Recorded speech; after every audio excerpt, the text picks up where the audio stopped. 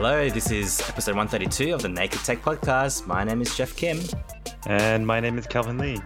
And it's all so different. Also, we are kind of back.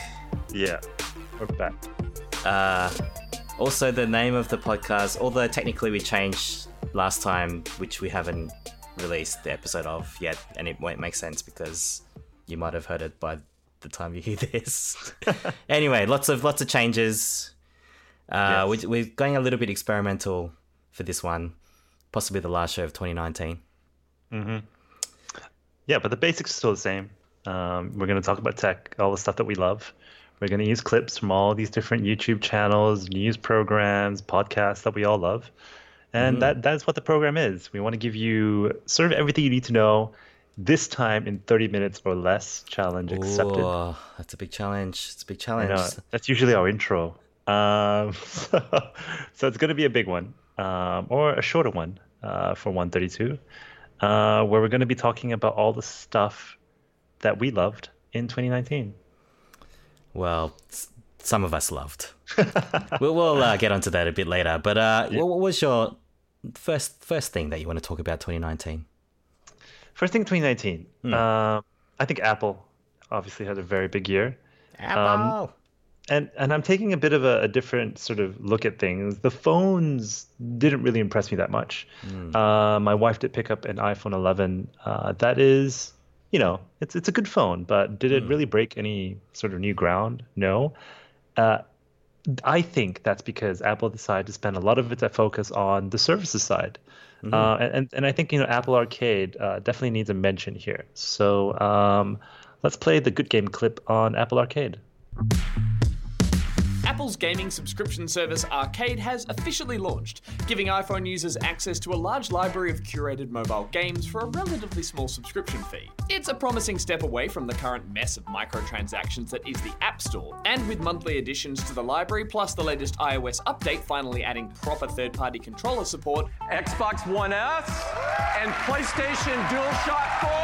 Arcade has once again got me looking at my powerful pocket device for its gaming potential, instead of just the brainwashing social device that controls my life and occasionally orders me Uber Eats. Was that Tim Cook there in the middle?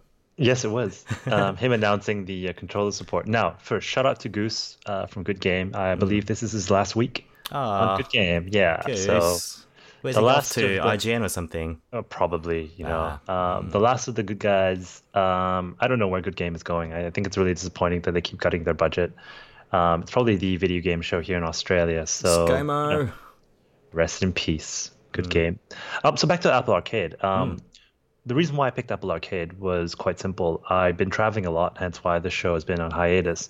And trying to find a game on my Android device that doesn't have microtransactions or silly sort of leveling up that you have to pay for is close to impossible. And I think, Apple Arcade is going in that right direction. A lot of good games. One I really want to talk about because it reminds me of XCOM from when I was growing up. So I think Google needs a response here. I think, I'm sure you've been seeing the same sort of review of Stadia and how it's not actually doing so well because of lag and everything. Yeah. And Just a quick you question before you go on there, Kelvin. Are you playing these games on your iPad or your iPhone? Well, you don't have an iPhone. That's the thing. So iPad at the moment, but it's not something I take around. It's not in my pocket. I'm not one of those guys with the iPad pants. So it is different. But I also travel my MacBook a lot, so that is part of the appeal. I think it's on your Apple TV or your Mac or your iPad. Yep. And you have Apple Arcade as well, don't you? I do. I am subscribed, I believe. I haven't probably been into it as much as you have lately. I think I was really into some of the games on the iPad, especially in the first, I want to say, a month after the announcement and the launch. Should we just touch on some of the games that we've been playing? Yeah, so the one I really want to talk about that I have a clip for is called Spaceland. Ooh, Spaceland by Goose. Successfully downsizing the strategy and tactics of a turn-based squad combat game, Spaceland is essentially XCOM in your pocket. Minimalising the action to only a small squad, you navigate disused little space-based dioramas with an easy-to-follow grid system and a pleasant rounded art style. But with limited ammunition and evolving enemy types, the game does quickly step up the challenge, requiring good use of cover and upgradable abilities in order to get your pint-sized little tiny space marines out of there alive. Yeah, I'll be very honest with you because I'm so time poor. I haven't really ventured out and tried a lot of the games there. But overall, like the library is huge. So yeah, it's getting bigger by the week. Yeah, so every month apparently they add new stuff. The graphics are okay. It's not going to challenge the next generation of consoles or PC gaming, but that's not what it's designed for, right? People who travel a lot, people who are on the go a lot. Or people who aren't serious gamers. And that's where I think the main appeal is. And I think your point about these games not having microtransactions and things like that, I think that developers can really concentrate on some of that artfulness. So yeah, some of them have do have beautiful graphics. Just trying to think of some of the examples, but there are others where like they're quite lo-fi as well, and they're quite playable still. I think I want to give a little shout out to a game called Mini Motorways. It's a strategy game. Have you played this? I've seen it. I've seen the video actually. I love it. It's very like the music is quite good too and soothing. But basically, it's a strategy game. You have a bunch of cars. You have to build roads. You've got houses, and these cars need to get to work. And it's how you sort of connect the roads and build a city around LA or Tokyo or something like that. But yeah, if you do have a moment to check it out, because I feel like it's one of these addictive things that I could play for hours and hours on a weekend, probably sleepy weekend day. Yep. I wish I could sleep in. On to the next thing. I think I'm gonna pull this all together. And the other surprise at the Apple announcement was signing in with Apple. Heads up, this is a bit of a longer clip from WSJ. But it sort of gives you a good idea in terms of why this is such a good thing with what Apple has come up with. Okay, just if it's dragging on a bit, just let me know when it stops. Go all the way. Except the average smartphone user has more than 80 apps on their phone, according to market researcher App Annie. And so we got single sign-on. Instead of creating an account and a unique password for every account you have, Google and Facebook and others allow you to use their account. And now there's another way in. Hey, I'm signing with Apple. I want to get you in there. It's like a party. No one's talking to me. It's pretty great. Well, all I got to do is I'm going to protect your identity. I just need your email. I'm not even going to share it. It's a scary world. Oh, God. So scary. Please hold me. Okay, sure. Apple provides better privacy and security than the others. But what's happening behind the scenes is actually pretty complicated. Let's start with how other single sign-on systems work. Take this app I made up called Sneezely. You decide the quickest way in the door is to use your Facebook info. Just give me a couple minutes. I gotta go back here, make sure you are who you say you are. You know, these stupid bots, they're everywhere. Oh, the world is on fire. Okay. If you aren't already logged in on that device, Facebook verifies you by asking your Facebook password and username. It doesn't share your password with Sneezely, but instead a token confirming you've signed in with Facebook. At a minimum, Facebook asks to share your profile photo and name with the app maker. Sometimes apps can ask for more info, like your email and gender and location and photos or likes and more. You can control what you share during the setup process, though beware all are turned on by default. The info shared with the app can be used to target ads to you on Facebook. Google's system works similarly to Facebook's. It shares your email address, name, and profile photo with the app. Google says it does not log what apps you use for advertising purposes. Apple's system has similar underlying technology, with some new tricks. Hey, Apple again. Still new here. Looking for friends. Please use me. But I'm gentle. Or be gentle. Oh, boy. First, there's an option to hide your email address from the app maker. Apple has your real email address, but it makes up an anonymized email that it gives to the app maker. Then it forwards info from the app to your real email. So why does Apple do this? Well, your email address is one of the easiest ways to track you across the internet. The less you give it out, the less the companies can track you and accumulate information about you. The big security bonus from Apple, it checks to see who you are before letting you in. So if someone got your Apple ID and password, they would still need your face scan or fingerprint or password to get in. Oh, that's it. I regret that clip so much from, Why is from the that? fact that okay, I should have set this up from the very beginning. At WSJ, I think they dumbed it out a bit too much because I've listened to it so many times. Yeah. And I thought it was a good way to explain how Facebook and Google do it. And the way they explained it was these people that were behind doors, and every time you enter a door, there was this nerd wearing Yes. Facebook or. I have seen this or video Apple. actually. Yeah, Okay, good. and I was thinking, yeah, you probably need some visuals for this, maybe.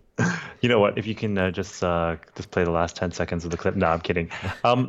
So I think, I think anyone who works in digital or online or e-commerce or anything, collecting user information is a privilege, and you don't want to sort of abuse that in any way. And I think this solves the problem, not just from a consumer perspective, from a business perspective as well. I think there's a bit more trust that the user will have with you if you use something that will guarantee you won't get spammed.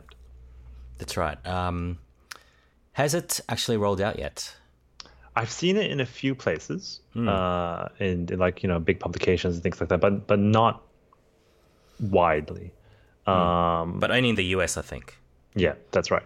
Yeah. So it'll take some time, but I think it's baby steps, and I think Google and Facebook will have to up their game too if you want me to continue using your credentials to log into different websites without becoming some sort of data point for advertising. There's huge appeal there. And we did touch on this when, like, for the episode that we talked about the announcement from Apple. And I think the part that we like about this is the promise of it, because like I try not to sign in with Google or Facebook anymore. Like, definitely not Facebook anymore, unless it's something very trivial, like maybe like a competition. They're probably the dangerous ones, to be honest. Yeah. But yeah, for anything legit, I mean, I'm 1Password everything. Like, I might, when it is available a bit more widely, I might think about using, I guess, sign in with Apple. Or are they going to call it Apple ID? No, sign in with Apple. Yeah, it's called Sign In with Apple. Yeah. All right, next one. What have we got? I feel like that's a good PSA. Please use password managers like LastPass or 1Password. They all have free tiers, so please do that and save yourself. The second one may sound a bit boring, but bear with me. NKBHD recently went out to all his YouTube friends, inverted commas, and sort of asked them what was their sort of tech announcement or tech thing of 2019. And I kind of stuck with what Linus said here, so play that clip. Ryzen 3rd Gen series of CPUs. They're great for gaming, which I love, of course, but the real reason I chose them is that they're ideal for anyone who wants to do more than just gaming with their PC, like creating YouTube videos. With the Ryzen 3600, we built a 4K capable video editing workstation for under $1,000. That just wasn't feasible even a few short years ago.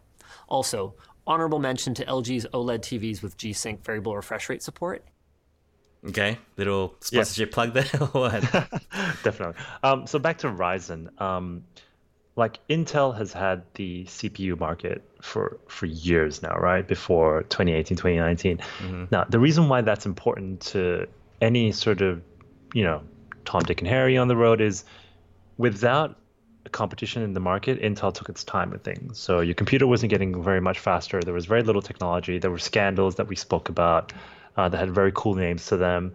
But there was no competition, right? So Intel had nothing to be worried about until AMD came back with the Ryzen series. Now, when you buy a laptop or a new desktop in 2020, don't be afraid of AMD. I think there's still that stigma that everyone's still looking for the Intel Inside chip sticker. You don't have to anymore. They're priced really well. They work a lot better than Intel. They're thermal. They cool down a lot quicker. They're easier to upgrade, and the list just goes on and on. There's competition again in the CPU market, and the CPU market is important because it powers everything. So I'm glad for the competition. Although it's something so basic, it does sit in the heart of any piece of technology, really, concerning computers. Sure, and I guess maybe a precursor to a future episode, but perhaps are you predicting like change in the market, say in 2020?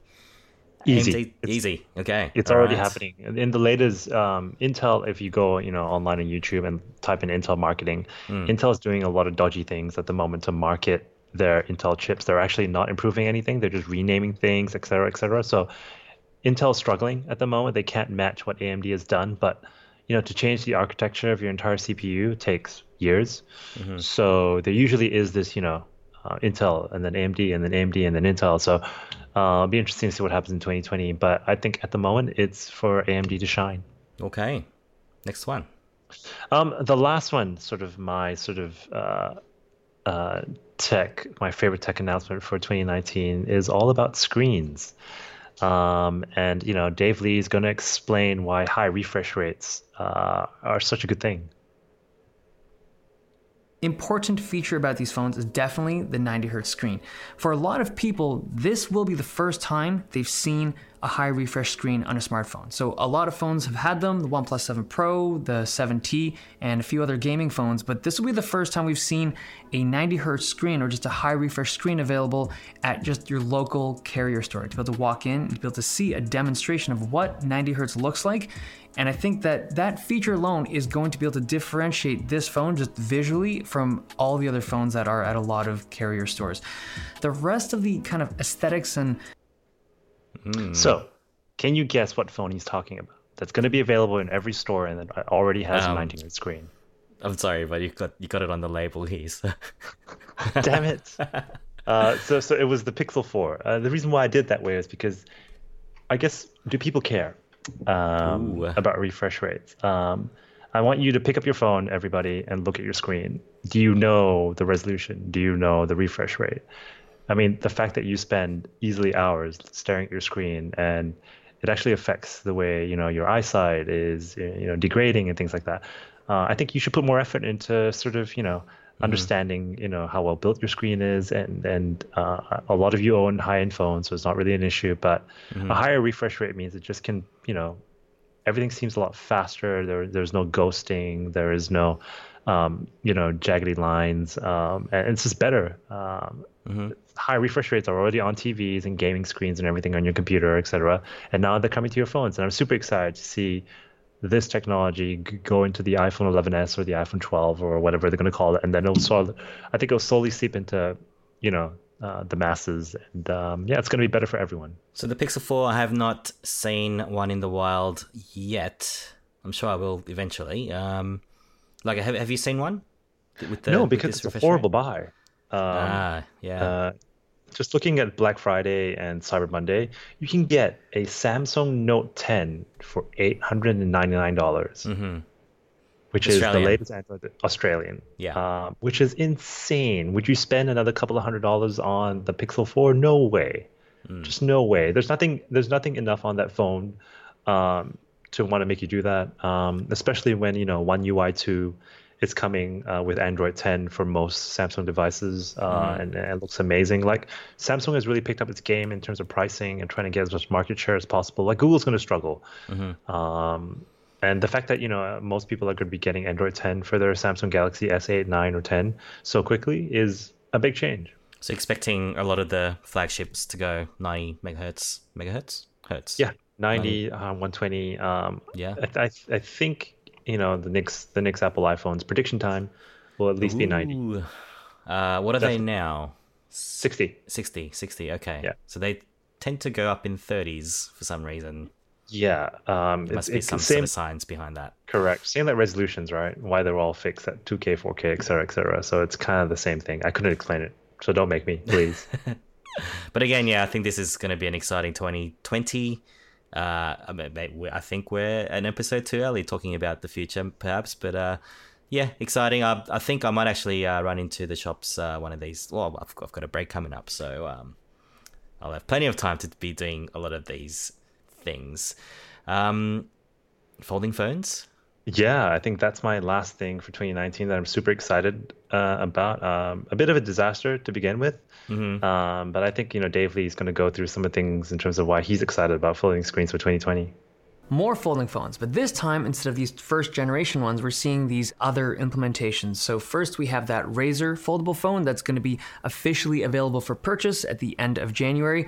But way more interesting to me is the idea of that Samsung clamshell foldable. So they showed the technology a couple months ago, but they're supposed to be releasing their version of a clamshell foldable phone at MWC in February. And the reason why I'm more interested in that phone than, say, something like the traditional Galaxy Fold is that I've played with the Big Fold, like the big boy $2,000 Galaxy Fold, and it's a really cool device in your hand to look at and to play with, but just functionally as a phone that you would actually use as a regular person to like fit in your pocket, that thing is huge. I don't feel like the usability is a good fit for me. I just prefer a smaller phone that unfolds into a larger screened device instead of a large phone that unfolds into an even larger device. But also, that Samsung clamshell is supposed to be coming out at around an $800, $900 price point, which is way more affordable than the $2,000 big boy Galaxy Fold. And if you think about like just adoption, that sounds like it'll move the needle for adoption of foldable phones. Yeah. So when I saw the Razr, like, because I had a Razr in the early 2000s, I loved that phone, right? It was sleek, it was, portable. And the other thing that people don't think about is if your screen's hidden and you drop your phone, your screen doesn't crack as much. So Samsung's going to have their clamshell model come up. And, I don't think Apple will do it for the next 2-3 years. They'll probably wait and see. But yeah, all the big manufacturers are coming out with foldable phones. So I'm excited. Yeah, I definitely feel like this is a period of change coming up. Form factors, got 5G coming, apparently. Perhaps not in Australia very soon, but yeah, exciting times. I think just touching on Apple there, I think it has been revealed. I think it was one of my predictions for this year, which was some announcement was going to be made from Apple about glasses. That's not going to happen. I think Ming-Chi Kuo has said 2022 at the earliest. Now, 2020 is a missed opportunity. It's a great year to be launching glasses, right? Just think of the marketing. I know, 2020. Ah, man. Yeah. So look, there's going to be at least 2 more years of like phones folding and exploding. Not exploding, hopefully. Yeah. There were a couple of honorable mentions that almost made it onto my list. That obviously being the Tesla Cybertruck thing. I just don't know about that car. It's so polarizing that I actually don't know if it will take off and sell a whole bunch. Yeah, well, never mind taking off. I don't think it'll come to market. Yeah, I think that's a good point as well. Hence why it dropped out of my list. I think to really end off the show and to make it a bit more real, I'm gonna ask you a question, Jeff. Yes. Of all the things that you bought tech-wise in 2019, what was your favorite item? Okay, well, I'm just trying to think of the things that I have bought. I think I bought the MacBook Pro this year. Is that right? MacBook Air. No, it's a Pro. Oh, is it an Air? No, it's a Pro. That's an Air. What? You bought a MacBook Air, did you? It could be just the MacBook, actually. Yeah. Not the Pro. All right. So even we're confused about that. Oh, yeah. Apple branding out the window. Forget about it. No, I'm going to say the iPhone 11 Pro. Just there's the Pro. Some may say that they don't deserve the name Pro, but I think, I was thinking about this when you mentioned the, what did you mention before? Something Apple before, but Apple Arcade. Apple Arcade. But yeah, like in terms of the phones, yes, the phone is underwhelming, but I feel like this model is actually like people think of it as a camera more than a phone. Does that make sense? Like it's actually more camera than phone. I mean, like you should check out my Twitter. I don't know if you have means to do that right now. Actually, I just earlier this evening I posted a photo of something I shot at a concert last night, and I'm just still shaking my head in terms of how good the quality is. No flash. It's all sort of, backlit lighting. Like, I don't know if you've ever been to a concert and tried to take photos. Like, you get, the red blurry things, right? Faces. But this is incredible. Check it out because, like, you wouldn't believe that it's from the phone. I mean, mind you, I had, like, good position, like, right at the front. But even had the night shift happening. So you got that sort of 2-second shutter speed. But I think it uses the, whatever AI they use to make sure the face is clear. You could see that like his hand like playing or strumming the guitar is blurry because there's movement, but it didn't do that with the face, unless he was like singing very still, which is unlikely. But yeah, it was incredible. So yeah, that's probably my big comment about 2019. Like I didn't think a phone camera could be this good. Yeah, and it's going to get better. Rumors are the Samsung Galaxy S11 has a 108 megapixel sensor, and 6 cameras or something. So we'll wait and see. For me, something really simple. I bought a simple battery pack that has Quick Charge 3 on it. And for me to just be on the go and just charge my phone up in less than half an hour, I think Quick Charge is the way to go. The iPhone's got it now. I think all these things are 45 watts or whatever it is and above, and yeah, it's good. It's just crazy how fast you can charge your phone now. So that's been a real game changer for me, especially when I depend on my phone for work and run around with kids and everything. You never get a chance to really even charge your phone overnight. So yeah, it became game changer. I think the 11 Pro also comes with the Pro versions anyway. Comes with the bigger power wattage. So that does charge it a way quicker. I've sort of gotten into a rhythm where, like, if I'm in the office, I have a Qi charging mouse pad. So like, there's no problem there. Maybe I've forgotten to charge the phone overnight, and I need to charge it quickly. I'll probably use the what is it? Is it the 15 watt power pack? I think it's 18 now 18? Or something. Yeah. So May wouldn't have the bigger power pack. No, she doesn't. But I think for her, she charges overnight anyway. It's become sort of like a routine. So that's always good. But the battery life on the 11 has been great for her. So no problem there. And that is, I think, more than half an hour, but we'll get there. We'll get better at it. That is episode 132 of the Naked Tech Podcast. Almost got that wrong. If you want to listen to any of the episodes from from 2019, 2018, and before, please go to the website. That's nakedtechpodcast.com. You can just search for us on any of the social platforms, and we'll see you in 2020. Kelv out. Jeff out. I did well, even with the change of website. I know. I was like, oh, sweet. Jeez. Imagine if I tried to do that. Yeah, only no because chance. I spent like 2 weeks trying to fix that stupid database. Oh yeah. What was the problem again? Oh, when the host said I could migrate, it looked too easy, and then when we did it, like there was a whole bunch of URLs that were referring and calling the lazycut.com rather than podcast, which I'm gonna check right now because I'm freaking out. No, I checked earlier. It's still there. It's still there. So yeah, I think when we go to 2020, I'm gonna do something crazy like implement HTTPS and things like that. Whoa! Do you have to pay for that? No, it's free. So many HTTPS is basically free. Okay. Cool. That feels weird being so short. It does, doesn't it? But I think it's more sustainable. Yeah. Especially when we got to a stage now where you're not editing much, and you can just get it out so much faster. Yes. All right. Okay. So, we've gotten rid of a lot of the ums and uhs, and we kind of know how to react. I just need to set up my clips a lot better, and I think we will get better. I mean, like, I probably ummed and ahed all over the place just now. I wasn't really thinking about it, actually. Like, it's weird. Like, when you think about it, you get better at it.